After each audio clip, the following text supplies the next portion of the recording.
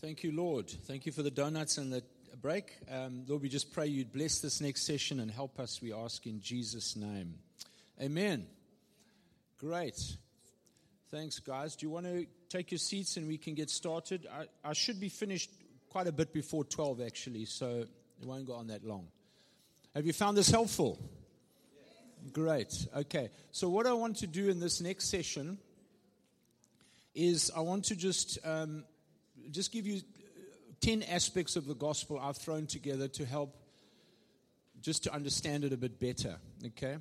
So can you hear me? Okay. So the gospel is really like a diamond, and as you turn it, you'll see different aspects of the gospel. You'll see different parts of it that sparkle and help you. Okay, and so that's why we need to keep looking into it. And so I've just summarized, as I say, this takes a whole weekend, but I've summarized 10 aspects of the gospel. I might stay a bit longer on some than others. And if you have a question at the end, don't be afraid. Love to help you. I got a great question in the break as well. So anything I've said, even if it's a side comment, it'll be great. Okay, so we're just going to open up and and you've got your notes, we're going to talk about 10 aspects of the gospel to help you understand it better. So first of all, there is only one gospel. Okay, that may sound obvious, but there is only one gospel, Galatians 1 verse 8, and it's God's gospel. It's the gospel of God. It's His message. It's His salvation. We could never have dreamt this up. We would have involved ourselves much more in Act 1, Scene 1, Act 2, Scene 2. And actually, this is God's. He wrote this. He wrote the play. He wrote the book. He wrote the storyline. It's God's gospel. It's the gospel of God. Okay? And it comes by revelation, as we'll talk about just now. So it's the gospel of God. It's where God opens your eyes to see who Jesus is. It's the God's gospel, okay? You need to be born again. You need to have your eyes opened through a miracle conversion. If you want to become a Hindu today, you can become a Hindu today. You can make yourself a Hindu. If you want to become a Muslim, you can make yourself a Muslim. If you want to become an atheist, you can make yourself an atheist. You can't make yourself a Christian. It's a miracle of God where God opens your eyes. Hallelujah. And so it comes by revelation. Okay. Hallelujah. And so there's one gospel. Okay. And although the Gospels talk about it differently, so you find that in the Gospels, they talk about the gospel of the kingdom. The kingdom's coming. Jesus said, repent, for the kingdom of God is at hand. You find John talks about eternal life. He's kind of looking at it from above. I love the Gospel of John. Acts is talking about the cross and the resurrection. Paul's talking about justification and atonement. We'll talk a little bit about that today. But they're all saying the same thing. They're really just coming at it from different angles. They're all talking about different aspects of the gospel, okay? And so there's one gospel. Secondly, as I've said already over and over, the gospel is Jesus. The good news is a person. The gospel is not just a doctrine. It's not just teaching. It's a person. Whoever has the Son has life. Whoever does not have the Son does not have life. So Christianity is not a philosophy. Christianity is not just teaching. You go to some churches, it's teaching. And I love teaching. I've got a master's in theology. But the gospel is not just about teaching. It's about Jesus. It's about a person. It's a relationship. It's a new and living way. Why is it new? Because it comes through a person, not just through commandments. Why is it living? Because He lives in me and I walk with Him daily. Hallelujah. It's a new and living way. It's not the old covenant, but it's a new covenant. God says, I'm going to do a new thing. And He sends His Son. So it's a living thing. It's a living way. Christianity is alive. Christians should be the most alive people on the planet. We should all be ADHD in a way because of Jesus. Hallelujah. Amen. Somebody at the break says, I love your passion. Well, this is me. Okay. My wife gets tired. So When I first got married, I said, I'm going away, honey. She started crying. Now I say, I'm going away. And she says, I'll be praying for you. Have a great time. So, hallelujah. Amen. That she loves me, I love her to bits. She's amazing. Okay. So, it's the gospel. It's about Jesus and what he's done for us, that he died upon the cross to take away my sins, and that through faith in Jesus, I've been justified, just as if I've never sinned. God has forgiven me of my sins, and he's clothed me, he's covered me with his righteousness. And so we use the word justification. Christianity is not just an experience being born again, it's what God declares over your life. He speaks over your life and he says you're justified through faith in my Son. Hallelujah. He declares that over you from the bar of God, from his heavenly counsel. He says we are justified. And Paul tells us that in Romans chapter 3. Just read that to you. And lots of Christians don't talk about justification. It doesn't come up, but it's at the center. It's foundational. Luther said it's absolutely foundational to your faith. It's the doctrine upon which the church rises and falls. Justification, listen carefully, justification by faith alone. Through Christ alone.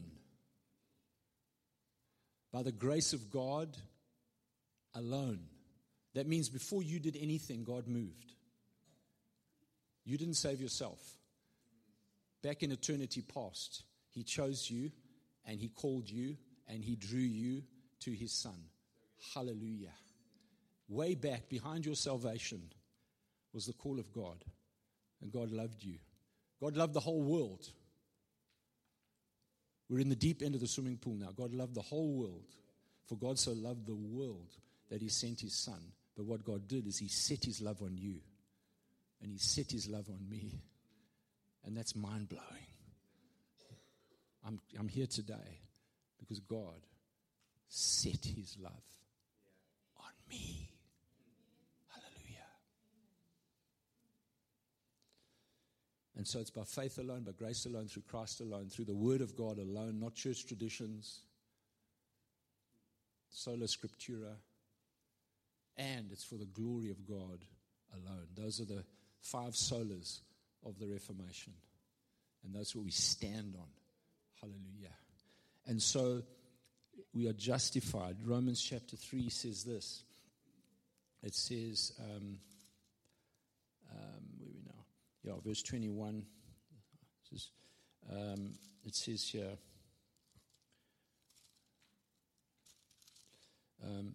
but now, verse 21, apart from the law,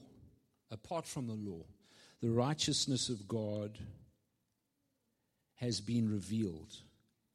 The righteousness of God through the faithfulness of Jesus Christ for all who believe.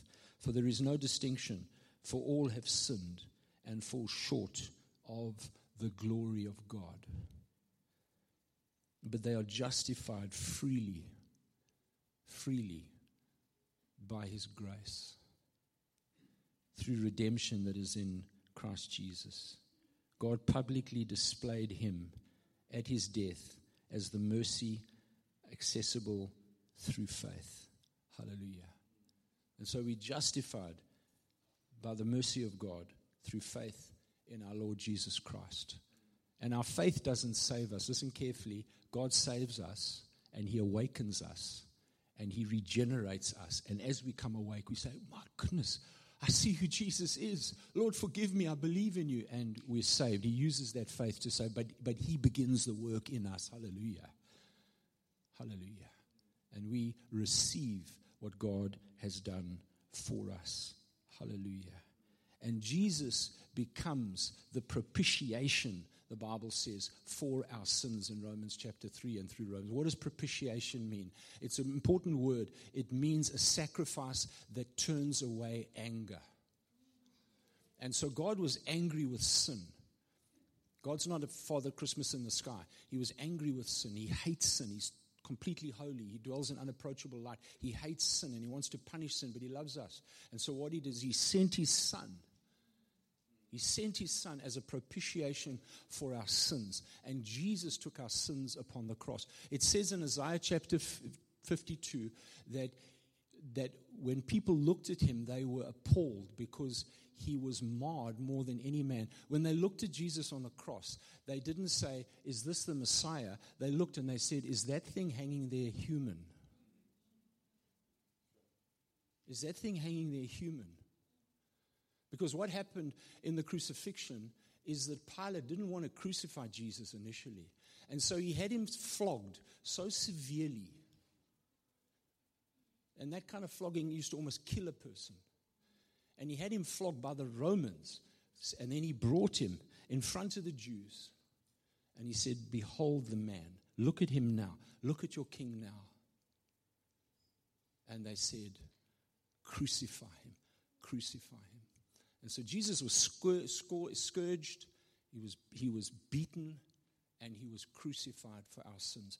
And the full anger of God fell on Jesus. The Bible says in Isaiah that it was the will of the Lord to crush him. And so Jesus was crushed upon the cross. He was crushed upon the cross. And he was abandoned on the cross. And he hung there. And it says darkness descended because it was a time of judgment. There was darkness over the land. And he cried out, my God, why have you forsaken me? And God turned away from his son because he became the object of sin and the object of God's wrath. And Jesus died alone. And Jesus died, as it were, abandoned, still trusting in the Father. He was the only one who was truly obedient and got truly punished and died alone for our sins. And I need to meditate on this. I need to let that grip me.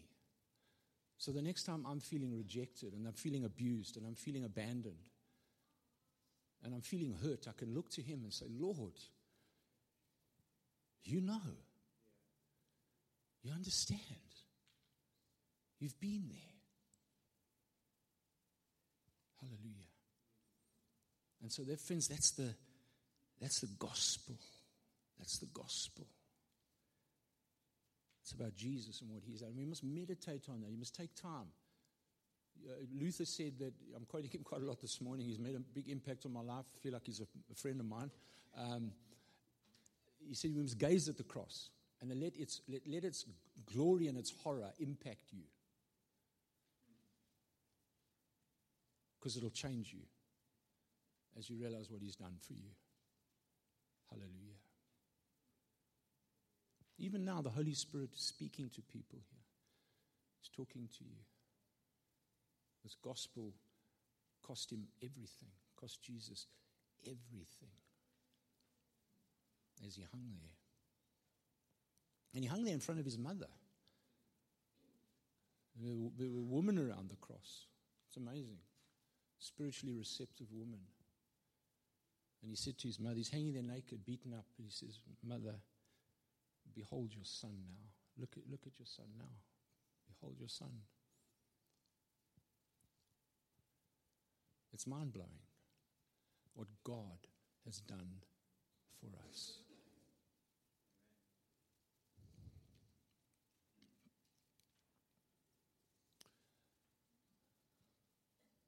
Let that just sink in. Let the Holy Spirit make it real to you again today. What Jesus has done for you. Hallelujah. And we've been crucified in Christ. We died with Christ upon the cross. He died for you. You died with Christ. You were buried with Christ on the cross. You rose in Christ. Hallelujah. Everything that happened to Jesus has happened to you in your life. It's just amazing. It's incredible. Hallelujah. All this other teaching we get in the church, okay, it's important. I've taught on it. But this, friends, this is at the center. And we need to keep coming back to it. Our worship needs to be full of the cross. Our worship needs to be full of glory. We mustn't start with devotion. we must start with the gospel. Because what are we singing about if we don't start with the gospel? When unbelievers come into our meeting, they need to hear the gospel in the worship. They need to hear the gospel every week. The gospel is not to give your life to Jesus. That's not the gospel. The gospel is not you need Jesus. That's not the gospel. The gospel is not you need to be born again. That's not the gospel. No, the gospel is Jesus loves you. Jesus died on the cross for you. Jesus took your sin upon himself for you. Jesus rose again to give you new life. And Jesus is calling you now to follow him today. Hallelujah. That's the gospel. And in different ways, that's got to come out in everything we do. We've got to kind of slip in the gospel. And so the gospel, number 3, you can see I'm getting stuck on that. It's just so important for me. The gospel is also about sonship and new identity. We've spoken about this already. It gives you sonship. It says in 1 John 3, behold what manner of love the Father has given us, that we are the children of God now. John says, just like amazing, we're the children of God now. Christianity gives you assurance now. I don't have to wait to get to heaven to find out if I'm saved. I know now. I'm a child of God now. I have assurance now. I should be, and I know we've got different temperaments. I do Strength Finder, but I should be full of boldness. Whether it's quiet boldness or noisy boldness, I should be full of a boldness because I know I'm a child of God now. And nothing can take that. And it's just liberating. Hallelujah. It's incredible. But the gospel is also number 4. It changes my heart and my life. The gospel changes me on the inside. And that's why the gospel goes deeper than the social and behavioral sciences, whether it's psychology or whatever it is. They help people. I'm not against it. But the gospel goes deeper because the gospel doesn't just try and change my behavior. The gospel changes my heart.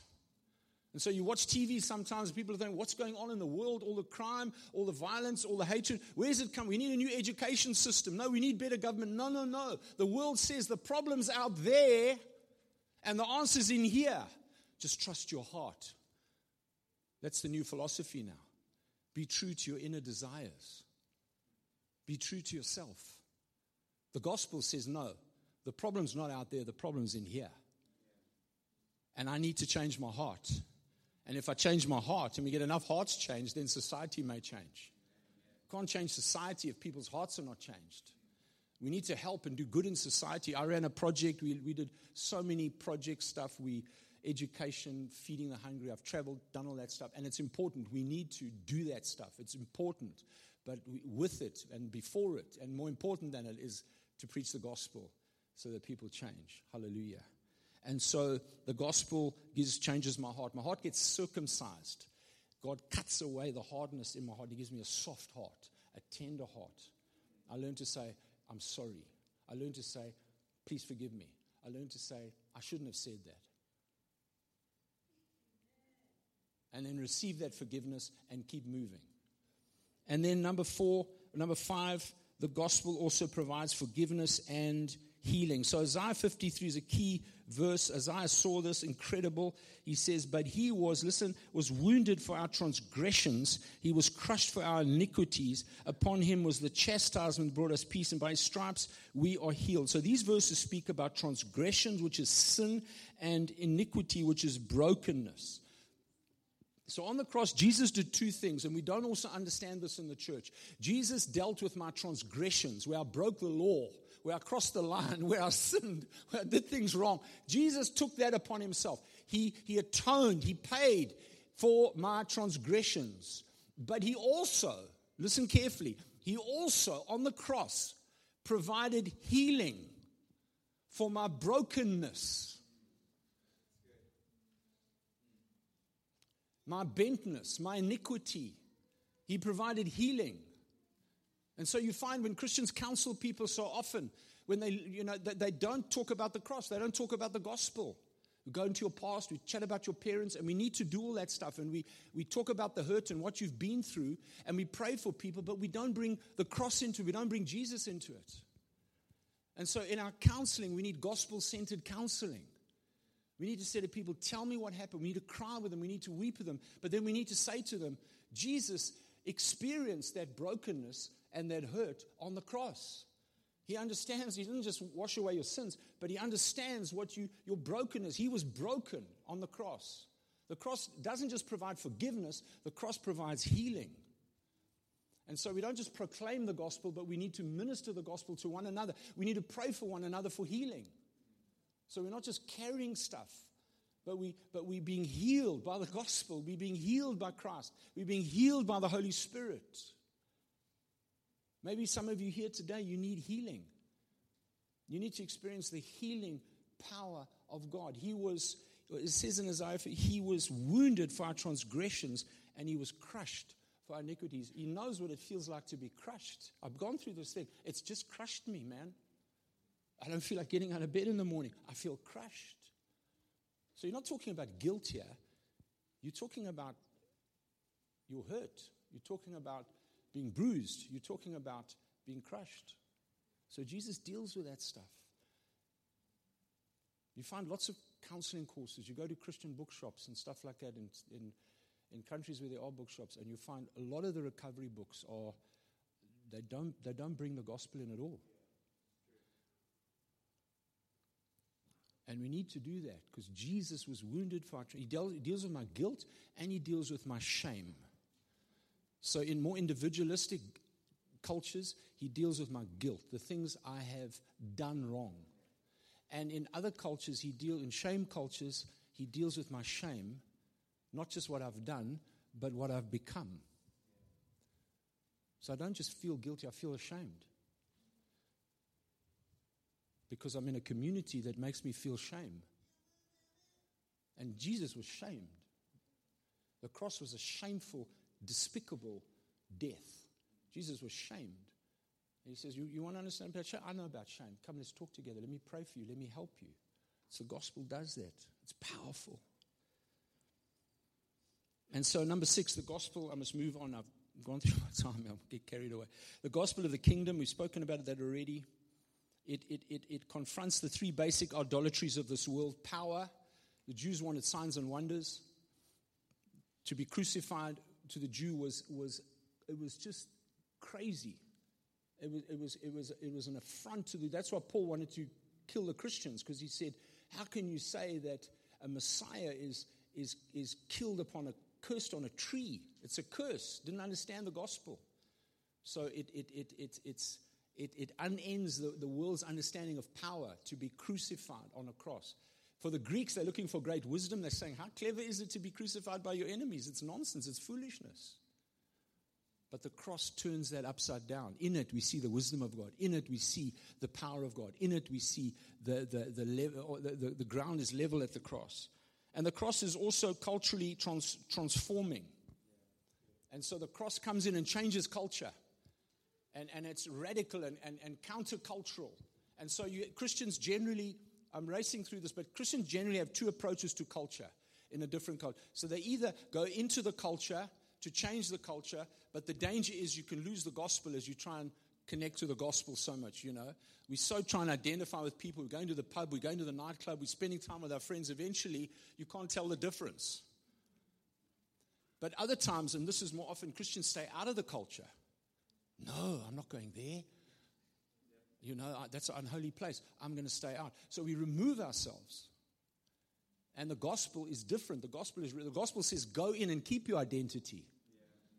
Don't try and stay out and retain your identity. Don't go in and lose your identity. Go in and keep your identity.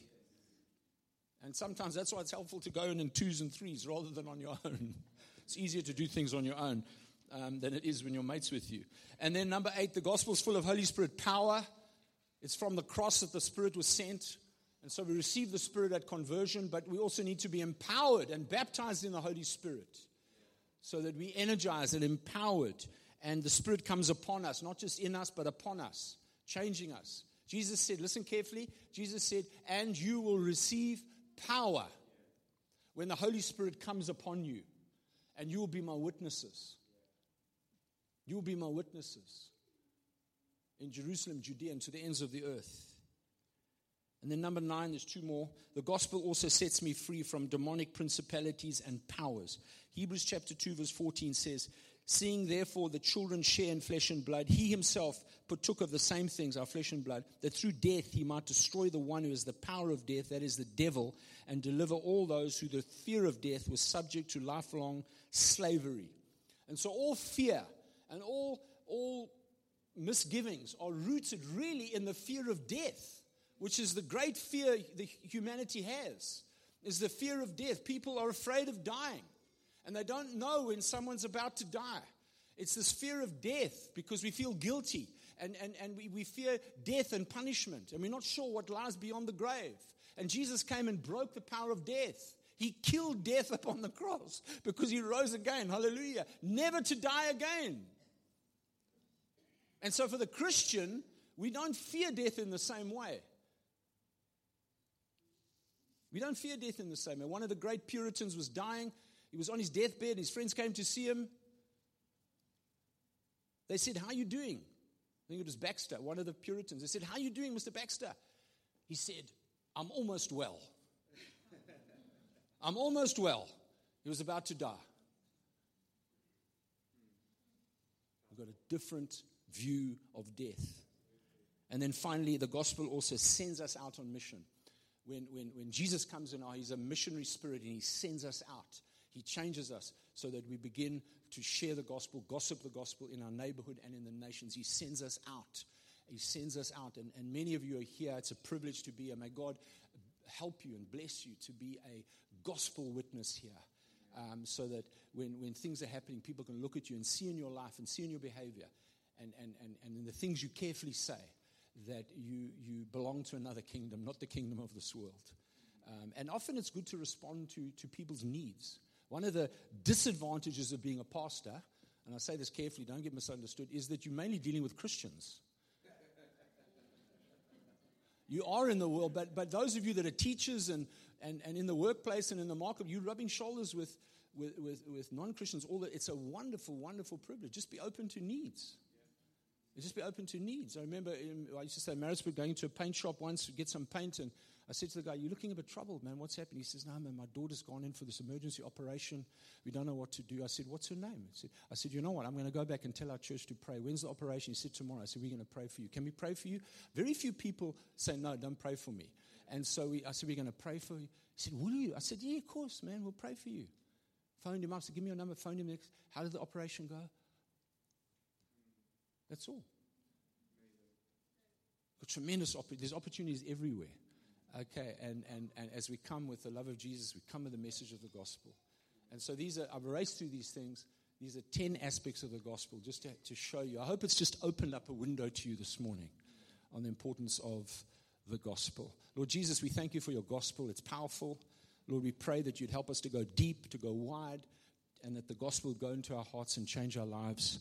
In Jesus' name, fill us with your power, fill us with your boldness. Give us the assurance that only comes from the gospel, we pray. In Jesus' mighty name. Help us next week as we look at the idols of our heart, that the gospel may root them out. In the name of Jesus, I pray. Amen.